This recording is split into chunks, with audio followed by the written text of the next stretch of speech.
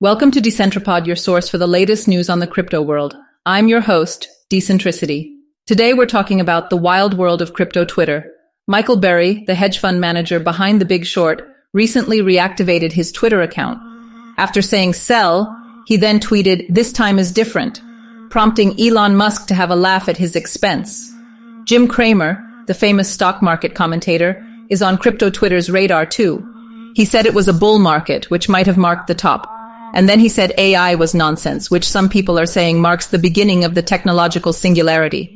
Things got even crazier when Turkey accused the US of attacking it with a HAARP atmospheric superweapon. They showed a video of an earthquake with a bunch of weird lightning in the sky. Of course, then a bunch of CT clowns reminded the world that NFTs actually caused the earthquake, and the video was from 2022. We also have news from CoWswap.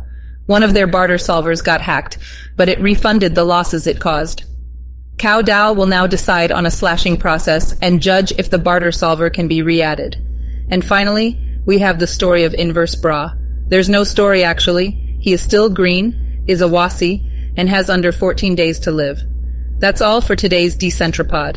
Keep an eye on crypto Twitter. Who knows what wild things will happen next?